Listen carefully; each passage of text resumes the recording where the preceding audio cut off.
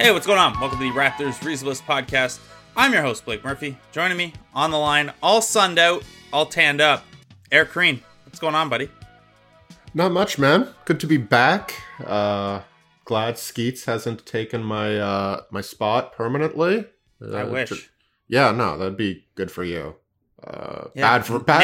Bad for him. Not the you part. The just sort of the downgrade from national podcaster to local podcaster. But yeah, he's better at podcasting than I am. He's better at podcasting than most people. Yes. It's why he has the career he has. Yeah, good for him. Yeah. We did mess up that episode, if it makes you feel better, though. We drafted our 519 All-Stars. Neither of us realized that Windsor is a 519 area code, so we left Michael Mulder off the 519 All-Star team, and now he's a full-time NBAer. He hit some threes against the Raptors and Golden State. Where's Skeets from originally? Michael Mulder, welcome to the 519 All-Stars. Where is Skeets from originally? Stratford. Okay. Oh, that's, I'm sure he gets a lot of Bieber jokes. He is the baby-faced one of not lately of the no dunks. Oh, is he bearded up? He is hirsute. No, yeah. I still think he would lose in a battle to both Tess and certainly Trey. Yeah, I don't know about Lee though. He might be able to outgo Lee. I'm not sure. Yeah. Anywho, welcome back to you too. You were away professionally. Yeah, I'm tired, man. That's those trips you gain are an appreciation. You gain an appreciation for just how tough a 5-game road trip is when you're on the trip. And yeah, my flight isn't quite as cushy as theirs, and I have to write after the games and stuff. But that is a lot of travel and a lot of time zone jumping. Like the Raptors just played 6 games in 6 cities over 13 days. That's a lot. And they won 4 out of 5 of them, including a back-to-back. I didn't see much of it. I have to think that is the most impressive win on the trip in Utah. Norm Powell goes down right away. And, that's the only game I saw completely. I saw parts of the Phoenix game and Sacramento game too. But damn, that was a hell of a performance. Yeah, the Phoenix game was it was impressive just because of how thinned out they were and playing with no centers. But it's also the Phoenix Suns versus the Utah Jazz, who were red hot at the time. Yeah. We should talk about them. Yeah, we should talk about it. So, the Raptors, by the way, when I said 6 games in 6 cities, I'm just including the game at home against Charlotte to start that trip because it's still 6 games in 6 days. And there was only a 2-game. 6 cities. Yeah, there was only a 2-day break in between. Yeah. The last home game. In 11 days, not in 13 days. I was curious about the Jazz game because it was the vaunted last game of a road trip versus vaunted is the wrong word. The dreaded last game of a long road trip versus the dreaded first game home after a long road trip for Utah. So obviously, 2 of the great excuses of all time for bad efforts. And I don't think you can accuse either team of a bad effort. No, it was great. As they're fond of saying, the first game home from the road trip is really like the last game of the road trip, which is why I included Charlotte in there as well. The Raptors won't have that excuse on Saturday because they get 4 days off coming off this road trip. I don't think you can then turn around and be like, well, first game back, we've only been home for a week. But rust. There's always an excuse. As a professional excuse maker, Blake, there's always something you can say. Also, it's the Detroit Pistons, and you just know that Dwayne Casey has his entire their film sessions preparing for the Toronto Raptors are just watching old William Regal highlights and teaching his guys submissions and how to snap a joint when no one's looking and all sorts of the Raptors' injury history against the Detroit Pistons, and we'll get into some of the bumps they stumbled into as they try to get healthy on this road trip, but you just know that Dwayne Casey's got some of that cooking too. Yeah, I'm sure he'll be telling Christian Wood and the rest of the big men to, if you have to set an illegal screen, a particularly wide screen, just do it. Do it. He would not do that, I don't think. Christian Wood, the only good Piston. He's for real, man. What is he, restricted or unrestricted this year? I believe he would be restricted because he hasn't been in the league long enough. Yeah. I got to assume the Pistons prioritize keeping him, but you think otherwise they should have dealt him at the deadline. Yeah. But anyway, Perhaps too much Pistons talk. Well, I mean, they are playing the Pistons later this week, and Christian Wood is the only interesting guy on the team. Yeah, and even then. Christian Wood's an interesting one because, like, this is his 4th NBA season, and it's the first one where, he showed it a little bit with New Orleans last season, but he's very much had that, like, Terrence Jones-ish, how come every time you go to the G League, you dominate and you're the best player at Summer League and then no one gives you a chance in the NBA? And he's one of the rare cases where someone, like, it's finally clicked for him. And you start to think, oh, you have cups of coffee with Philly, Charlotte, Milwaukee, and New Orleans over your first 4 pro seasons, the first 3 NBA seasons. You start to wonder, like, what is it about this guy that's, like, not there or not clicking? Something like that, and then it finally comes together, and maybe that's the mental side of figuring out how to, like, not be a 20-10 guy in the G League and take every shot that comes your way. Not dissimilar from how Chris Boucher took a little bit of time to kind of figure it out. Obviously not as long a runway for Boucher, but Christian Wood, a good success story. When you look at, we always get asked about, in the offseason about potential reclamation projects that the Raptors could undertake, and you look at even, like, higher up the reclamation chain, Stanley Johnson, Rondae Hollis Jefferson type redraft flyers. This is kind of how you hope it turns out, and I think that a guy like Christian Wood, the Raptors did kick around signing him to a 2-way a couple years ago, but he didn't want to do a 2-way. I think that's kind of the model. It's a very Raptors thing for the Pistons to have figured it out here. Good for Dwayne Casey and Christian Wood. You've long been an admirer of Christian Wood, I know. Yeah. And if he were there, you could take the Chris Dunn Christian jokes and just use them for him. So big loss for you. But the Raptors are doing fine, I think. Yes, they are. So we will save the rest of the Pistons talk for the end of the podcast. There will not be a ton of it because they're the Detroit Pistons. Eric, we got to talk about one more thing before we get into this road trip. WWE close to signing Rob Gronkowski, as announced Tuesday night on WWE Backstage. We will not. I'm not giving you a platform to talk about your Leafs this week, but your thoughts quickly on Gronk to WWE. I'm just trying to figure out how you package him as an actual wrestler. Like, you can only for so long, like, play off his NFL persona, and I think that crosses over with Matt Riddle a little bit. Your bro, your fun-loving bro. I don't know, like, can he play heel?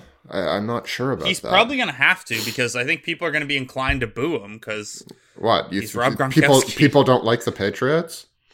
Yeah. So it'll be interesting. He's going to have to learn a few moves, I'm sure. But not that many based on the current WWE Universal Champion. So go ahead.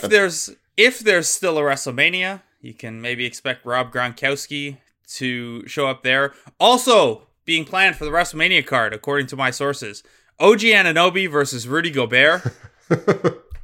This road trip... It will be a take justice into your own hands match. Yeah, Rudy Gobert just showing his whole ass with those comments. Like, relax. So anyway, for anyone who didn't see it, in the fourth quarter, Rudy Gobert had been just like, the Raptors made life not very fun for him on Monday in Utah. He was visibly frustrated for a lot of the game. In the fourth quarter, him and OG Anunoby get tangled, kind of coming down in transition. And yes, OG Anunoby throws a bit of an elbow to clear some space. Gobert overreacts to it a little bit, leads to a bit of a shoving match, and both players getting tossed. Normally, the old hockey mentality, if you could take the other team's best player off the ice, well, you kind of did well drawing those match penalties. In this case, Gobert wasn't playing particularly well, and OG Anunoby was having another tremendous defensive night, so maybe a wash there. But OG Anunoby and Rudy Gobert, that's OG's complete, like, OG at the best of times, the worst of times, and when he's most heated, being the exact same person and the exact same demeanor. Like, he was just so casual about me. You wanna go me? All right, let's. Yeah. Where do I go? What do I do? What do I do? How do we do this? I remember, like, I think about the Markieff Morris incident. I forgot which game it was. Game 3. It was in Washington. Game 3, Game 4, Game 6, near the start of one of those games. And his just facial demeanor, like it almost looks like surprised, but not really. Like it's like, this is happening now with me. But it's just the same blank expression. I think Gobert's anger, if we want to dissect it, was more like, what did I really do to get ejected? Like, maybe you give him a tech or you throw the double techs out. But at that point, the refs probably just wanted to ensure the game ended and within the next 10 minutes. And there weren't any further altercations. And I can see that. I don't think, especially Gobert, I don't think he deserved to be tossed out, but he was obviously frustrated about some other things beyond the pushing match with OG Anunoby, and he was probably frustrated that OG Anunoby blocked him on a very key possession a few moments earlier. OG had like 7 and 5, but I thought that was one of his best defensive games of the year. I would agree. OG, he had an excellent road trip in that regard. Obviously, he keeps racking up these steals at an historic rate for the franchise, and those back-to-back 6-steal games. And he's on another level defensively. And so you and I did a written Raptors reason list at The Athletic on Wednesday, discussing the potential starting lineup if the Raptors ever get healthy, as well as some 8th, 9th man discussions, which you can check out by going to theathletic.com/we6. You can get 40% off a subscription if you go there. Also mentioned within, and we kind of push it off to another time, is I think, and we've talked about this a little bit in the past, about how when you're the number 2 defense in basketball and you are a very team-oriented, team-level defense, and Nick Nurse is getting a lot of credit for the defense, it's hard to pick just one guy for all defense argument. I've moved off of it being everyone has a case. I still think Fred VanVleet and Marc Gasol have good cases, but they've both missed a good chunk of time. Like I have firmly moved into, if we're going to make a case for someone, it's OG Anunoby, because I think he's been, if not in the top 10 defensive players in the league this year, the top 5. He's been very good. And you love to see, like, he's just sort of everywhere. He gets in passing lanes tremendously well. That Michelle Branch defense. I get that reference. And you really, beyond him just being able to lock up one-on-one, and I'd say that's where the difference is between him and Siakam. Like, Siakam's a great off-ball defender, has great anticipation, but Siakam's a huge key to just like the aggressive scheme that they play, because he can be everywhere, and that's important. But I also feel like Siakam has these significant, or not significant, but comparatively significant stretches of not playing good defense. Yeah, and like his one-on-one defense is nowhere near, I'd say, as good as OG's this year. Right. And yeah, that makes sense. Like, he is a way bigger load to carry offensively. So this isn't an area to knock Siakam, but I think in terms of games played and overall impact, I think OG Anunoby is clearly the guy they should be making a case for if they're going to do that. I still think I think Marc Gasol's clearly missed too many games now to be in the conversation. 30 plus. Especially as a center who's not a traditional rim protector. Like, they're just not going to win that battle. I think you can make a case for Fred VanVleet. He might be pushing up against missing too much time too, though. It's getting it's getting there. When you're talking about things that are like, you're splitting hairs already with any all defensive case. Yeah. It might be tough. Like, he's missed 16 games. Yeah, it's getting there. I from listening to like a series of podcasts, I think people are more willing to get off games played to a certain degree in all NBA talk versus like maybe award talk. Whether it's rookie of the year. So if he comes back and is relatively healthy, I still think they might be able to. But you're right. And in like something as, I don't want to call defense ephemeral, but it's not as stat based, obviously, as nebulous. Yes, as offenses, and as we measure those things, and MVP and all that stuff. It's if he has missed 16 or 17 or 18 or whatever the game may be, that's going to be a pretty easy tiebreaker for people to do on, second team all defense. Whereas OG Anunoby steps on a foot, rolls his ankle, and comes back the next day. So maybe, or not the next day, the same night. So maybe Ed gets poked in the eye on the same play by Mike Conley. His eyes continued to be like virtual finger magnets this season. So weird. The Raptors need to feed everybody whatever OG's consuming. Yeah. OG, by the way, one of 13 players in the NBA with a steal and block rate ahead of 2%. Pretty good.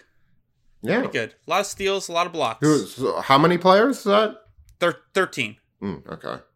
We're talking about arbitrary cutoff here. I just picked 2% as a... No, it's a good arbitrary. It's a good also, like, it's a good arbitrary cutoff as far as arbitrary cutoff. And like the only one of those players who's done it over more minutes is James Harden. Which, very surprised to see James Harden with a 2% block rate. It's a lot of blocks from behind. Yeah, I would say that's rear view contests are just like sneaking in and people not expecting him to be there. He's not meeting many people at the rim or at the top of their shot. Yeah. Yep. So OG playing pretty well on that end of the floor. And we saw on this road trip too some very good. Skeets and I talked about it a lot last episode because OG was coming off of a career offensive night, but he's also putting up, this isn't relevant to the defensive player of the year or all defense discussion, but 10.7 points, 5.4 rebounds, 1.6 assists. He's got career highs in true shooting percentage, rebound percentage, assist percentage, steal percentage, block percentage. And this is coming, he's at a career high in 3-point percentage too, which helps, but he's actually taking the lowest share of his shots from 3-point range of his career. So he's doing a lot more to score inside the arc too. So a lot of very, very encouraging stuff. I think the only thing you'd want to see, you'd hope would have been a little higher, and this is way more role dependent than OG dependent, is that his usage rate is still like pretty low. It's down at 14.4%, which is lower than last year. He's still, all you can ask of him really is to be hyper efficient within the role he's asked to play, and he's doing that. Maybe over these last 18, you hope that he can expand that role a little bit. Well, yeah, and I think if he were going to, he had the opportunities to do so, right? Like, and I don't want to say this was his decision versus the coaching staff decision or whatever. Like, a lot of the Raptors' offense flows naturally from what guys on the floor want to do. So I think you can put that usage, like at least a bit of it, is OG's decision, not the Raptors like telling him to calm down and pass the ball.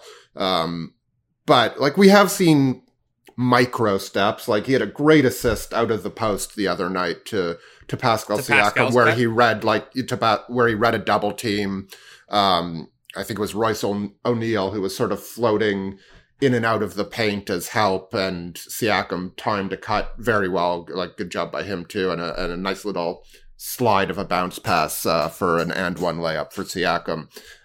So he does show improved passing at times, but like just the eye test, he still is a bit awkward, I'd say, in his drives. So he'll definitely, like, I think his footwork more than his passing or anything else, his footwork and his handle are things that I think go to top of the list to work on this summer. But I think you've got to be pretty pleased with his progress overall, especially since, he projects as one of the best defenders in the league. And the closer he gets to that, the better you feel about his overall progress. And then you can start to work on the things that are going to make him a more complete player. But this role player is something you take every day, especially from the 23rd spot, if we're still thinking about draft placement, which we shouldn't be.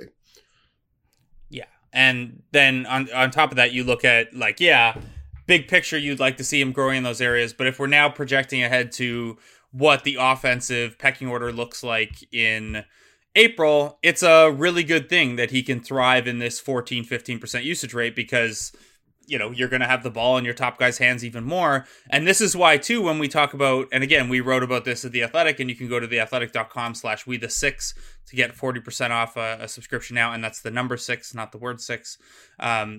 One of the reasons that, beyond that OG's their best defender, one of the reasons it doesn't make a ton of sense to shift him to the bench as you try to find the right 5 if the top 7 are healthy is that he's, of those 7, he's the one who best thrives in a 5th man usage role, who's comfortable in that role, and who doesn't profile as a guy who can help carry the offense of a second unit. So he's kind of, if you're talking about 5th starter profiles, he fits it really, really well. Yeah, I think if they're in a situation where they're like down 5 to 10 points and in the waning minutes, you're more likely to see him off the floor because you're looking for points. But that's an end of game situation. It's not a start of game situation. And obviously the end of game also involves getting stops. But if you don't score, it doesn't matter how many stops you get, I guess is the rationale there, but we don't have to talk about the future. Yeah, in terms of that extra scoring, boy, does Norman Powell look like he can provide it when healthy. Norman Powell came back against Charlotte after, 9 games off. This is the story of Norman Powell's career over his first 4 years had been stop and start momentum. And that's whether he was filling in for someone else who was injured and they came back, or he himself got injured. He's shown so many flashes and never really put it together consistently. That has no longer been the case this year. He's pretty much, since he came back from his last injury and even a little before that, pretty consistent bet for somewhere in the double digits of points every night, often 20. He had scored coming out of this injury 22, 24, 26, a career high 37, and then 31 over the course of 5 games, and then got hurt a minute and a half into the Utah game. We don't have an update. The Raptors have not practiced since that trip. They called it an ankle sprain, which could mean anything from he's back Saturday to 3 months from now his ankle's still swollen like DeJuan Hernandez. So we don't have enough information to go off of yet. But Eric, what were you? I know you didn't watch a ton of these games in their entirety, but over the course of the year, how has your not perception? How has how you think about Norman Powell as where he fits on this team changed over the course of the season? We should say that Mike Ganter of Post Media, the only man that's man enough to fit. Actually, I shouldn't even say that because he didn't start the trip. I take all my anger, not anger. I was going to make fun of you and Grange for bailing on the Utah game, but that Ganter only had to do 2 games, so you guys win the trip.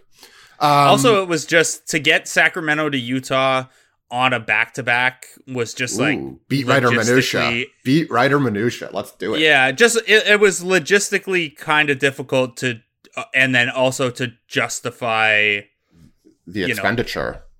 Yeah, I didn't want to say that necessarily, but it was. Well, Tyler can cut this out if he thinks we shouldn't be. No, talking it's about fine. the budget. Look, it's not a secret that we don't travel to every game, and you have to be smart about these things. If you want to travel for West Coast trips, you gotta look. Getting Sacramento to Utah in a short window of time when you don't fly on the team's commercial flight or the team's charter flight is difficult. I'm sorry, I'm very interested in this. Are there not many direct flights from A to B, or is it just... I had trouble finding a direct flight that would get me there in time and didn't require me to fly at 3 a.m. Oh my God. Sacramento.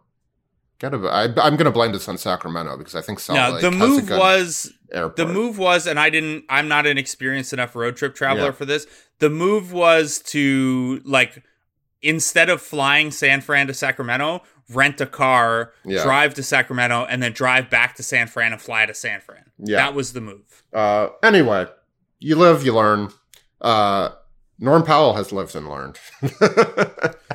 Yeah, young Alanis. Yeah, he's I've covered this team obviously as have you for Norm's whole career, and I still think and because of that, I think there's part of me that's still waiting for when he does play for the bottom to sort of fall out again and for him to reach a stretch where he's not producing at the same rate. and he's sort of attacking a bit aimlessly. The 3-pointer falling at the rate it is huge. Like, I don't think... And it's the second year in a row. Yeah, and so you can start to hope that, okay, maybe he's not a 41, 42%. I don't know what he is at this year. It was at 40, right around 40 before he came back, so I can only assume it's above that now. It is at 39.8. Okay, well... So effectively 40%. That's huge, and... It's a weird release, so I think that probably makes me less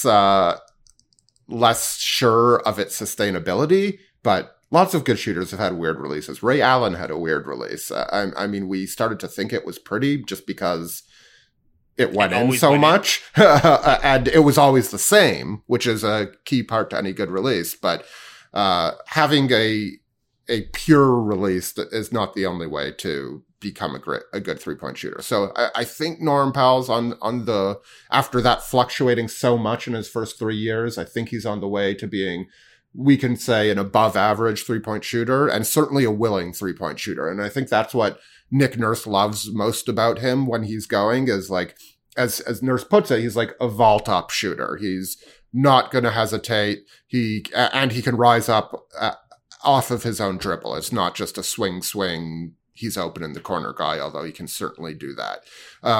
And, you know, beyond that, his season in transition has just been sensational. I don't think I ever expected him to be, like, he's athletic and he has some ball skills, but I don't think I ever expected him to be like Siakam-esque in transition. He's been and he's really, one of the really best good. in the league. Yeah, he's one of the best in the league by volume and efficiency. I just want to make one other mention, and this relates to his transition play a little bit.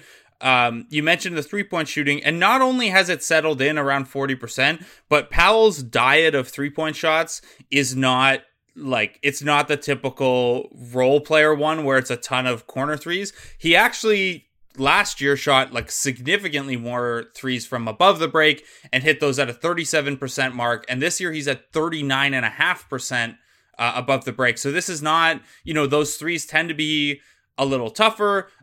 He's taken, what is it? Something like 60% more than 60% of his threes have been above the break threes this year. And he's hitting those at almost 40%. And any good 3-point shooting spaces the floor well, but if you can be a threat like that above the break, you can help stretch the floor vertically then as well as horizontally. And when you talk about the transition game, you come down and you're flying down the wing, those threes tend to be available to you. So I think that's a big part of the Raptors transition attack too. The fact that Powell is this above the break threat as well. Not a pull-up threat, but it's nice to be able to station a floor spacer somewhere other than the corners. Yeah, and like really in transition, other than Lowry and Van Vliet, you don't have many guys you want taking those shots or settling for those shots in transition. I would say like Siakam, to a lesser extent, but still Serge are still like big set your feet guys. And, but Powell, like it just doesn't take that long for him to get into his shooting motion. So that's been big. And like, look, he's turning it over less when he drives into traffic. I think that was his, to use a Dwayne Caseyism, his bugaboo for a long time is he attacked, and it was good. It was necessary. But when he got there, he either did not protect the ball well enough, did not see the court well enough. And it's not like he's flipping out a bunch of, you know, driving kicks for open threes now, but he's certainly getting to the rim, more successfully. And, you love to see it, Blake.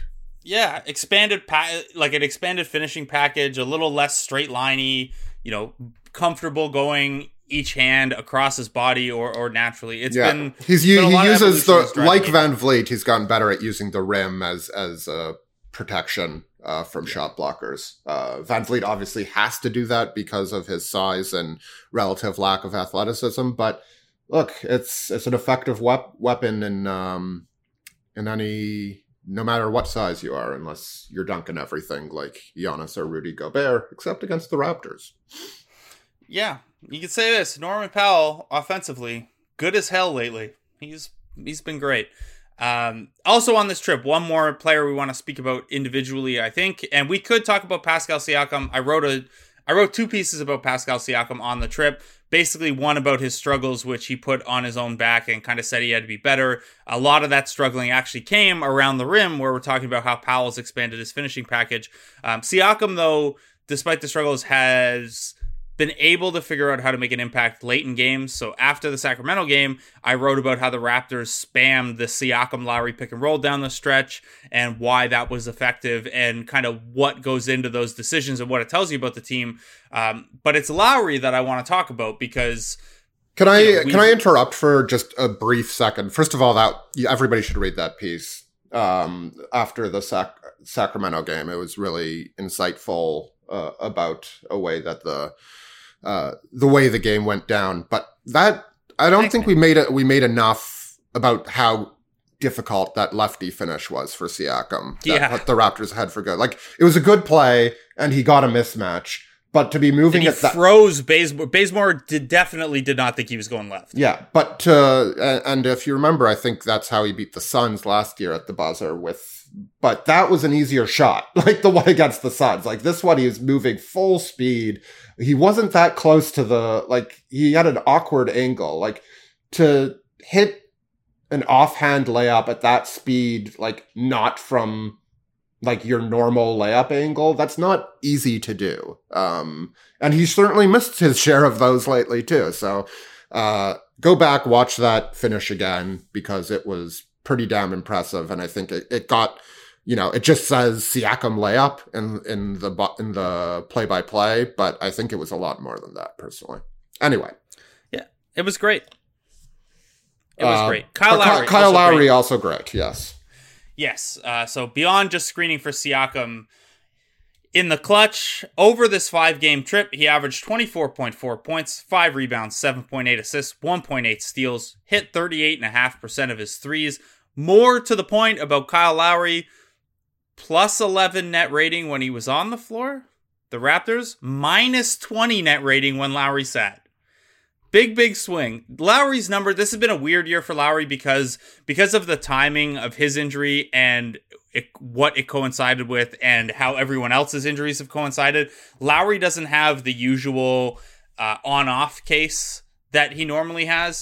He is 5th among regulars on the team in net rating, and the team's performance is basically the same with or without him. But there's a ton of noise baked into all the Raptors' on-off numbers this year just because of the multiple incidences of injuries overlapping. They don't tell you. It's messy, is what I'm saying. Lowry has always thrived in those areas, and I think this trip was a good example that he still has that in him where, they're playing without Serge Ibaka for a couple of these games. They're playing without Marc Gasol for most of them. They're playing without Fred VanVleet. It's exacerbated a little bit because there's no point guard behind Kyle Lowry, and that dictates some of what those lineups behind him look like. But really, this team just struggled when he wasn't on the floor for this entire trip, and for Lowry to still be making this kind of impact and kind of playing this chameleon role where some nights he's been their top scorer, other nights he slides to number 3 or number 4, ratchets up the defense, shifts the playmaker role. It's just, we've talked a lot about Lowry this year, I think, but I don't think it ever is worth not mentioning again just how well he's playing this year. I don't know how this is going to go over because I know a lot of people have antipathy toward this guy, but he's pretty much the Eastern Conference Chris Paul, right? Like, not in terms without of the clutch shooting this year. He's not like the mid-range monster that Chris Paul is, but in terms of like guiding a team and determining and like getting inside the cracks of the game and sort of knowing what his team needs at any given time and determining the pace, and just sheer competitiveness.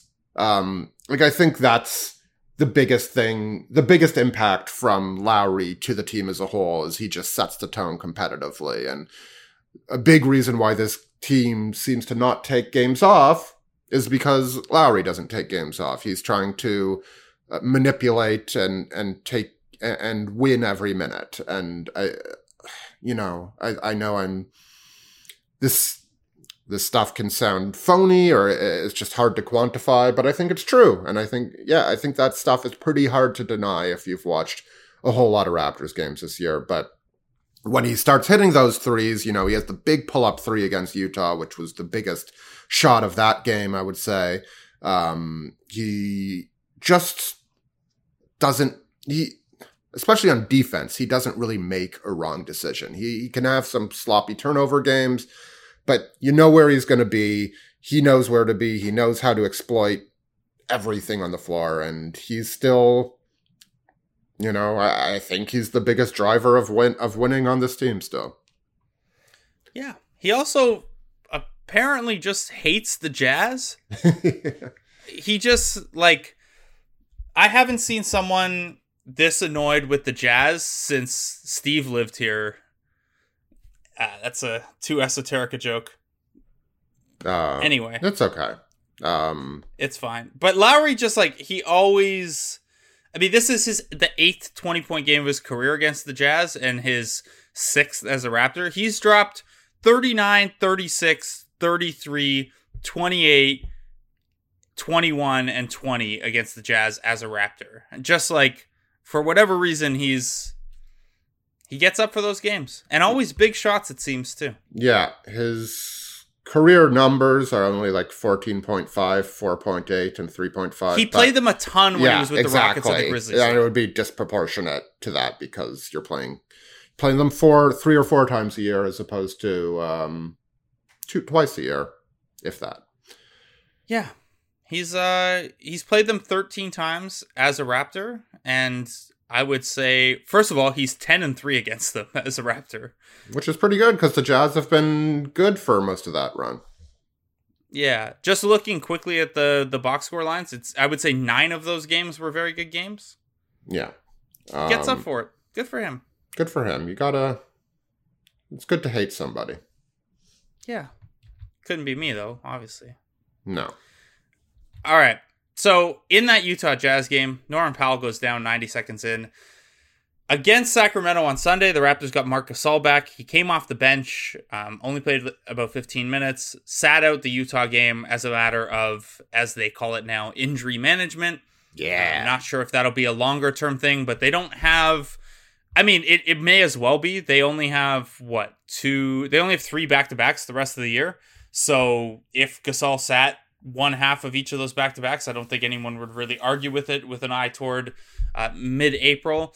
But Gasol is back. Fred VanVleet could be back as soon as Saturday. He didn't seem particularly close to being back at any point on the trip based on my conversations with him, but maybe another 4 days gets him there. And we don't have an update on Norman Powell. DeJuan Hernandez also slowly getting closer to a potential 905 rehab assignment or something like that, but that might be a little bit away still too. Eric. Won't impact the Raptors unless things get really weird, which let's not rule out. Also, the 905 are only half a game out of a playoff spot now, so it could be relevant in terms of, do the 905 make the playoffs? Do guys like O'Shea Brissett and Paul Watson get some playoff experience? Keep the streak alive.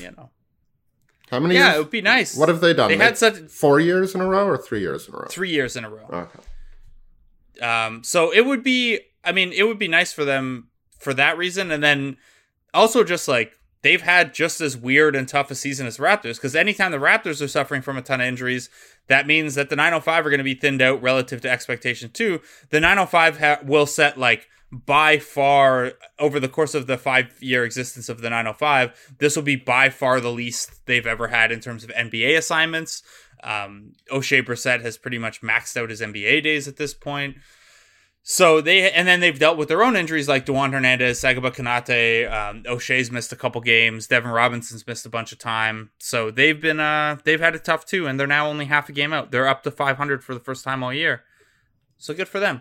They might get Malcolm Miller this week. They might get DeJuan Hernandez next week. Who knows? Be big. Could be good. Anyway, more to the point. Eric, we have no choice but to at least think through the lens of, if this team is healthy come mid-April, what do things look like? I don't want to rehash the article we did today about starting 5s out of those top 7. I guess I would just, and you're closer to an alchemist than a doctor, I would say, just because you are not at all a doctor. Yeah, I am. Also, I've been watching Lodge 49, and I'm interested in alchemy now. I'm going to pivot to be You're an alchemy guy? Yeah. Yeah. like Nick Nurse was pretty adamant in that Milwaukee game on February 25th that the team will be healthy at some point. I'm just wondering, how are you feeling in general? I love that moment because it's an absurd thing to be confident about, right? Like, obviously, things were trending that way at that moment. And then in that very game, Serge Ibaka and Fred VanVleet both got knocked out for, I think, 3 and 5 games, respectively. And VanVleet could possibly still be counting. How am I feeling? I don't know. Like, we're running out of runway. So I don't think any of those injuries. I mean, we don't know about VanVleet. Ganter.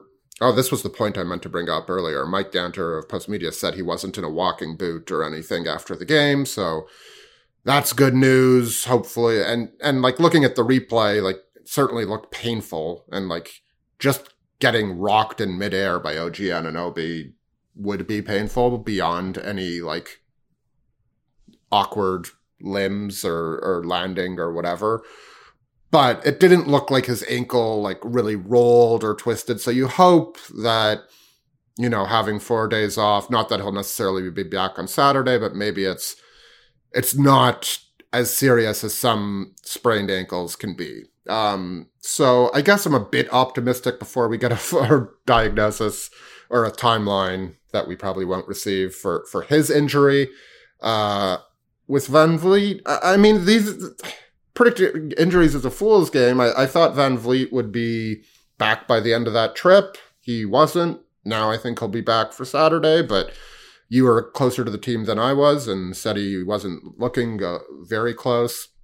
It's just hard. Like, they keep on finding ways to get injured. So, you know, I don't think it's a thing where things are going to even out necessarily, but you know, at some point you would think that they've had enough bad luck that not that they're due for good luck, but they should stop getting bad luck. But that's not necessarily true. Like, and it really is like, it really does come down to luck. Like, other than Marc Gasol's hamstring, all of the injuries have been like mostly random stuff. Like the incidents of broken fingers and thumbs on this team over the last couple of years, like those are just basketball things. Yeah, like there's not a bunch really of soft tissue injuries that are happening. There are a few, especially and Gasol's thing. And ankles too. Like, ankles are just going to happen.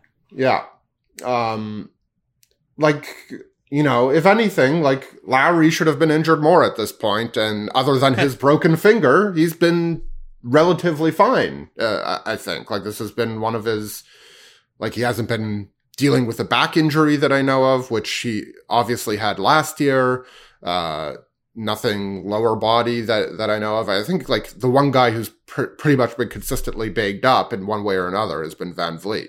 Even when he's played, and that's sort of a story of his career, and how much he does play is sort of a tribute to his ability to play through that, and how well he plays is a testament to how smart and good he is.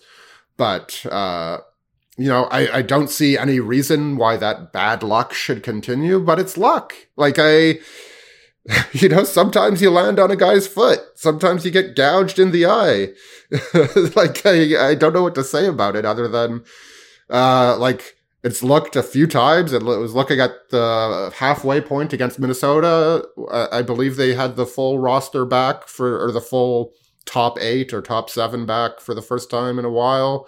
There's been another point, I think, when Gasol was readying to, like around the All-Star break, it looked like they were going to get healthy, and then Gasol was further delayed. And then around that Milwaukee game, it seemed like they were going to get healthy, and we saw what happened. So I don't think there's any way to sound, as we can tell by the last few minutes, there's no way to talk about this intelligently and sound particularly intelligent, at least. Like, they're just going to need to get some luck and to make some smart decisions in terms of distributing minutes. And, you know, hopefully the Celtics continue to lose some games, and it's not that important, although they pulled one out against Indiana after blowing another lead late last night.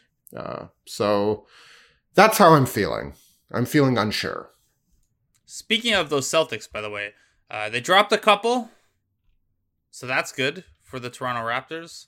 I lost the tab that I was going to.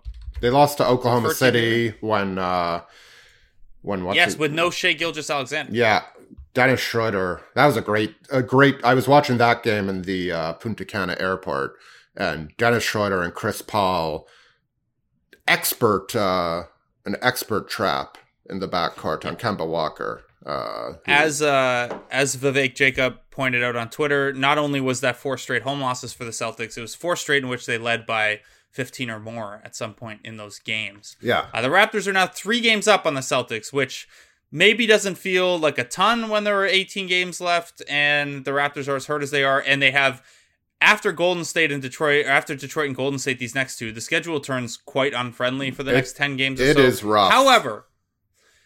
However, with a 3-game lead with this little amount of time to go, playoffstatus.com gives the Raptors a 78% chance to land the 2 seed. Now, how probabilities work does not mean you should lock in the Raptors to the 2 seed yet. That's still greater than a 1 in 5 chance that the Celtics can, or someone else can make up that ground. So 78% is certainly not 100%. Especially Boston has the tiebreaker right now. They obviously have one more game to play. And what is division the second tiebreaker in teams? I'm gonna look that up quickly. It is.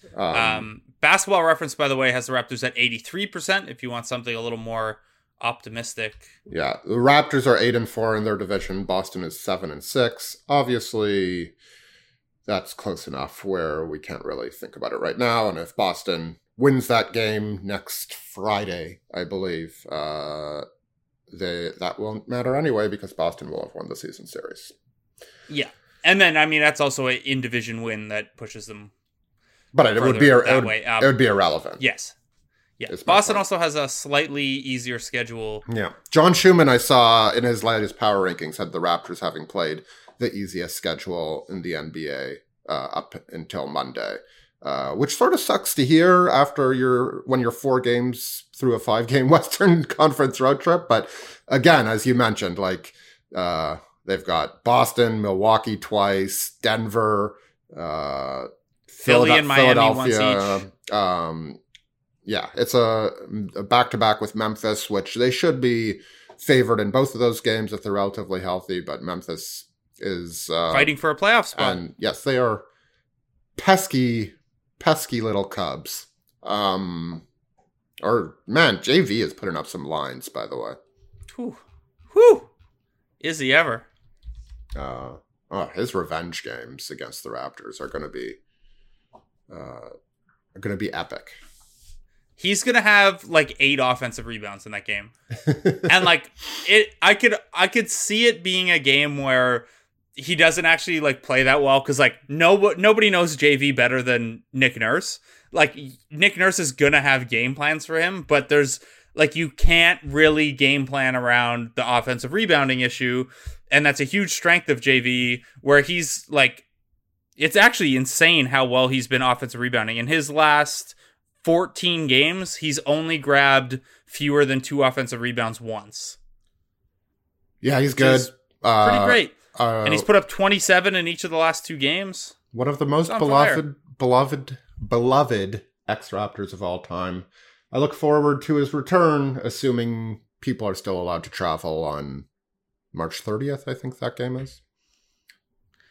Yeah. Yeah, the one, what is it, 28th and 30th, right? Yeah. We obviously, we haven't talked about the coronavirus. I think everybody's read about it a lot, and we don't have any particular insights about it right now. But stuff could get weird over the next few weeks. Yeah, we're recording this Wednesday morning. The NBA, according to multiple reports, the NBA Board of Governors will speak via conference call Wednesday, and those conference calls will continue with other team personnel into Thursday as the league tries to decide whether they will continue to play games, whether they will play those in an empty arena, whether they might look at playing them on neutral sites or shifting the locations of some of those games around outbreak cities and non-outbreak cities. We will not get into our own opinions on those things right now. Neither of us is a medical expert, other than to say I am apparently an alchemy expert, though. Yeah, stay attuned to Twitter and wherever you get your news, and wash your hands. Things like that. Do that. I'd imagine. Please wash your hands. Wash your hands anyway. Yeah, no. Did you see the Braun Strowman wash these hands? I saw. I did not watch the video, but I saw. Okay. I saw that it existed, and it pleased me. I think my favorite comments on all this so far are from Steven Adams, who just was just pointing out how disgusting everyone else is, and he basically being like, I wash my hands like that all the time. You guys are all disgusting. Yeah. I'm a pretty frequent washer of hands, I would say, but it was instructive to find out that I forgot. I think Skeets retweeted this, or somebody from TBJ. I'm two names behind what they're actually called now. No Dunks tweeted that the amount of time you should be washing your hands is approximately the length of the full chorus of Ms. Jackson by Outkast. So if you just sing there are that, a bunch of memes like that going around. If you just sing that to yourself, which I can as a child of the 90s and early aughts, that will be a big help. And why wouldn't you want to sing it to yourself? Yeah, sure. I've been going with Judas by Fozzy myself. But sing whatever song you'd like to sing. Anyway, hopefully things remain mostly unaffected, but there are bigger things to concern yourself with when it comes to this, rather than how the NBA season plays out. Let's just hope people are smart enough. The people in power are smart enough to take the appropriate measures. If business continues as usual, the Toronto Raptors will host the Detroit Pistons on Saturday and the Golden State Warriors on Monday, in a game, by the way, that the start time has been bumped from 8 p.m. to 7:30 p.m. for. Woo! Because the Raptors got booted off of ESPN. Yes! The disrespect. I love it. Apparently nobody wants to watch the bottom-feeding Golden State Warriors and 519 legend Michael Mulder. I'm a bit surprised with Steph back that they would have done that. But Steph's we don't know if Steph's going to play. Steph's got the flu really badly. But that was I think he's supposed to play on Thursday, I think, is Golden State's next game. I think Anthony Slater of The Athletic Bay Area, our former finals friends, I think he reported that he should be back on Thursday. But it's just the normal flu. Well, that'd be nice because he's incredibly fun to watch, and that game in San Francisco was awesome. That's one I did. I didn't see any of that one. Maybe at some point I'll go back and watch more. It was really fun. Yeah, I can only Steph imagine. Just hit some crazy Steph shots, and I'm sure the crowd was really good too. How was the new arena, by the way? Corporate? I don't have strong feelings on arenas. I do have strong feelings on crowds, and Golden State used to have one of the better crowds, and in an awful arena. But I know I just said I don't have strong feelings on arenas. That arena was just falling apart, so I was glad to see it go. But that crowd was top 3, top 5 to me. So I'm curious. Yeah, I didn't feel that game. Obviously, the Steph fireworks got some of that stuff going, and I think. I think it'll probably get there when the games matter again. But for this one, it's a little it's a little more intimate. It feels, it has a Bucks arena vibe, the way it's laid out and the way the upper bowl is structured. It's nice though. Underneath, it's obviously, look, it's a brand new arena in San Francisco. It's going to be nice, and it's going to have the amenities and things like that. Some pretty good I had a very good tamale. Ooh. Yeah. It was good. No, it's nice, man. It doesn't have the personality of Oracle yet, but also you got to give an arena some time to build that too, I think so. Yeah. Do you have having traveled a little bit for your first 2 years here at The Athletic, do you have a best crowd or favorite arena, best atmosphere that you've been to? I mean, the finals were amazing. Yeah, I just mean in terms of a regular season game, where... No, I think MSG's been my favorite experience just because it's MSG and the history of it. And I've done half the arenas now. I will say the Phoenix crowd was entirely Raptors. Yeah, that's not Snowbirds, Like, baby. somehow that was a home game. Snowbirds. Yeah. Also, the Phoenix Jumbotron is just it's shaped like an iPad. Like, it's made out to look like a phone, but it just looks like an iPad, and it's about the size of an iPad. It's, like, comically bad at Talking Stick Resort Arena. Yeah, I've only been there once, so I don't have a strong memory of it. My best atmospheres, I would say, are Portland and Boston are probably the two most reliably. Yeah, Boston's really good. Yeah, as much as even pains me to. Yeah, they have a good atmosphere, and it's apparently Salt Lakes is really good too. And like just watching that game, it sounded like, especially when their zone was sort of choking the life out of the Raptors there, and at the end of the first and the start of the second.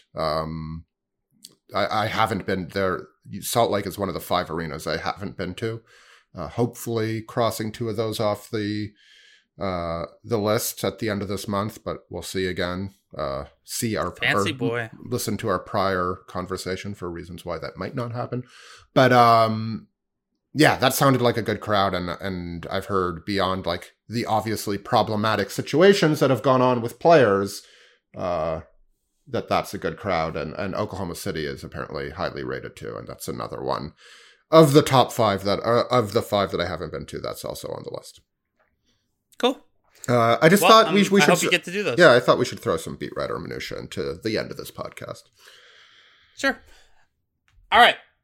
Assuming things go as planned, they'll play Detroit and Golden State, and then they'll visit Philadelphia, but we'll probably talk to you before that visit against the 76ers. What a week next week is. 76ers and the Celtics. Oh, man. No one will be overreacting to next week at all. All right, so we will talk to you probably before the Philadelphia game. Eric, any parting shots before we go, man? I mean, it's nice to have a bit of, I just had a long breather. But I'm sure it's nice for the Raptors to have a breather heading into this part of the schedule. It's going to be the next 12 games, apparently, especially after the next 2. Could be rough. It's shaping up rough. We're going to, again, find out more about this team. And you just hope that they're getting closer to full health. What can I say? And it would be nice for Norm to get some good injury luck for once. I think that's my biggest thing. He really deserves to have his games played total up, rather than, in the 40s or whatever. Maybe he can get them up into the 50s.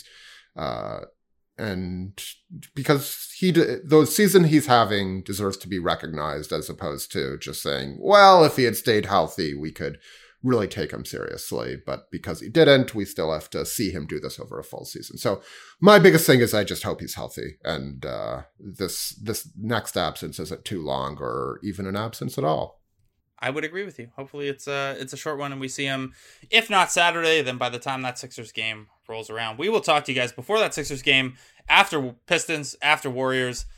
Who knows? Maybe we have to do an emergency podcast because the Pistons hurt all the Raptors for like a 7th straight meeting.